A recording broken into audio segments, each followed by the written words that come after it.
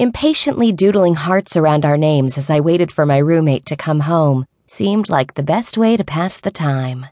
I know heart doodles may seem childish to you, but I couldn't bring myself to tell anyone about my infatuation, so I figured fantasizing about her in my personal journal would suffice. For now.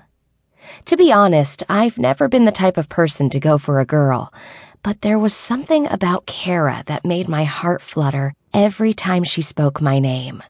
Considering we were not only roommates but also best friends, that happened quite often, leaving me in a constant state of sexual frustration. She was not only perfectly beautiful, but her personality always seemed to lift my spirits. Her smile alone would light up a room and make everyone pay attention. The mesmerizing part of it all was that she didn't flaunt her sexual powers like most women do. She knew she was the most desirable thing around, yet she didn't take it upon herself to act like a total streetwalker. Her humble manner made her that much more of a catch, in my mind anyway. Valentine's Day was always the hardest for me because Kara was insistent on landing a man so she wouldn't have to spend the evening alone. I wish she would consider time with me to be good enough. Then again, I haven't let on that I have feelings for her beyond our friendship, so it's doubtful she would even think to spend time alone with me on a romantic holiday. The past 2 years I've known her, I went along with her game and allowed her to set me up with some pretty horrific dates. This year, I decided to keep my dignity and sit this one out. "Samantha May, get your ass out here. I've got a surprise." As soon as I heard Kara's voice, my heart began to pound wildly in my chest.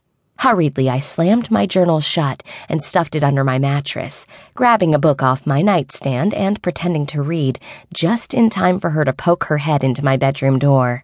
"Sam, get your nose out of that book and come out here. We're going to play a game," she said, just before turning and skipping back down the hall with a black rose dangling from her hands. Her short skirt bounced, showing just a hint of her ass, and revealing she was wearing thongs tonight. Either that or she was bold enough to wear nothing. Oh, Christ. I hoped this was a game of the strip poker kind, although if she were naked in front of me tonight, I doubt I'd hold back my desire for her.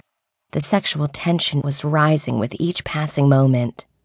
Following the path she took, I began making my way down the hall and heard the rumbling laugh of a man. Shit, just what I need.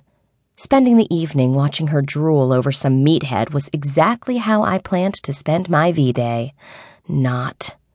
Then again, I wouldn't mind sharing if it meant I got to be with Kara. Just once I wanted to taste her. If I had to bed the meathead in order to do it, so be it, the lucky bastard. With a shrug, I rounded the corner to our living room just as an overfilled water balloon came soaring in my direction, pelting me in the center of my chest. The chill from the ice-cold water soaked through my clothes and trailed down my bare legs. I guess I should thank my landlord for putting tile in last week. "What the hell?" I yelled as I looked down at my light pink tank that was now completely soaked and leaving nothing to the imagination. What a night to go without a bra. "Well, I'll be damned. Kara was right. These water balloons were worth every penny," a gruff voice said through fits of laughter. His laughter was contagious, and I couldn't keep the smirk from spilling across my face. "Damn it, Daniel, what did you do?" Kara scolded as she stood beside me. She had obviously just come from the kitchen because she had more water-filled balloons cradled in her arms. Suddenly, Kara's eyes went bug-eyed as she stared at my tits. "Wow, Sam, he got you good. That shirt doesn't hide anything when it's wet. You might as well not wear anything at all," she said with a shrug. I was never one to be shy, so I stood there glaring at the man. He seemed tall, although he was sitting on our couch at the moment, so I couldn't really tell. His short brown hair and muscular build made me think he might just be military. As he stared at me and his laugh began to wane, I noticed his eyes were the most breathtaking shade of blue I had ever seen. He was definitely a handsome devil, but not nearly as beautiful as the goddess that bounced toward him and sat on his lap.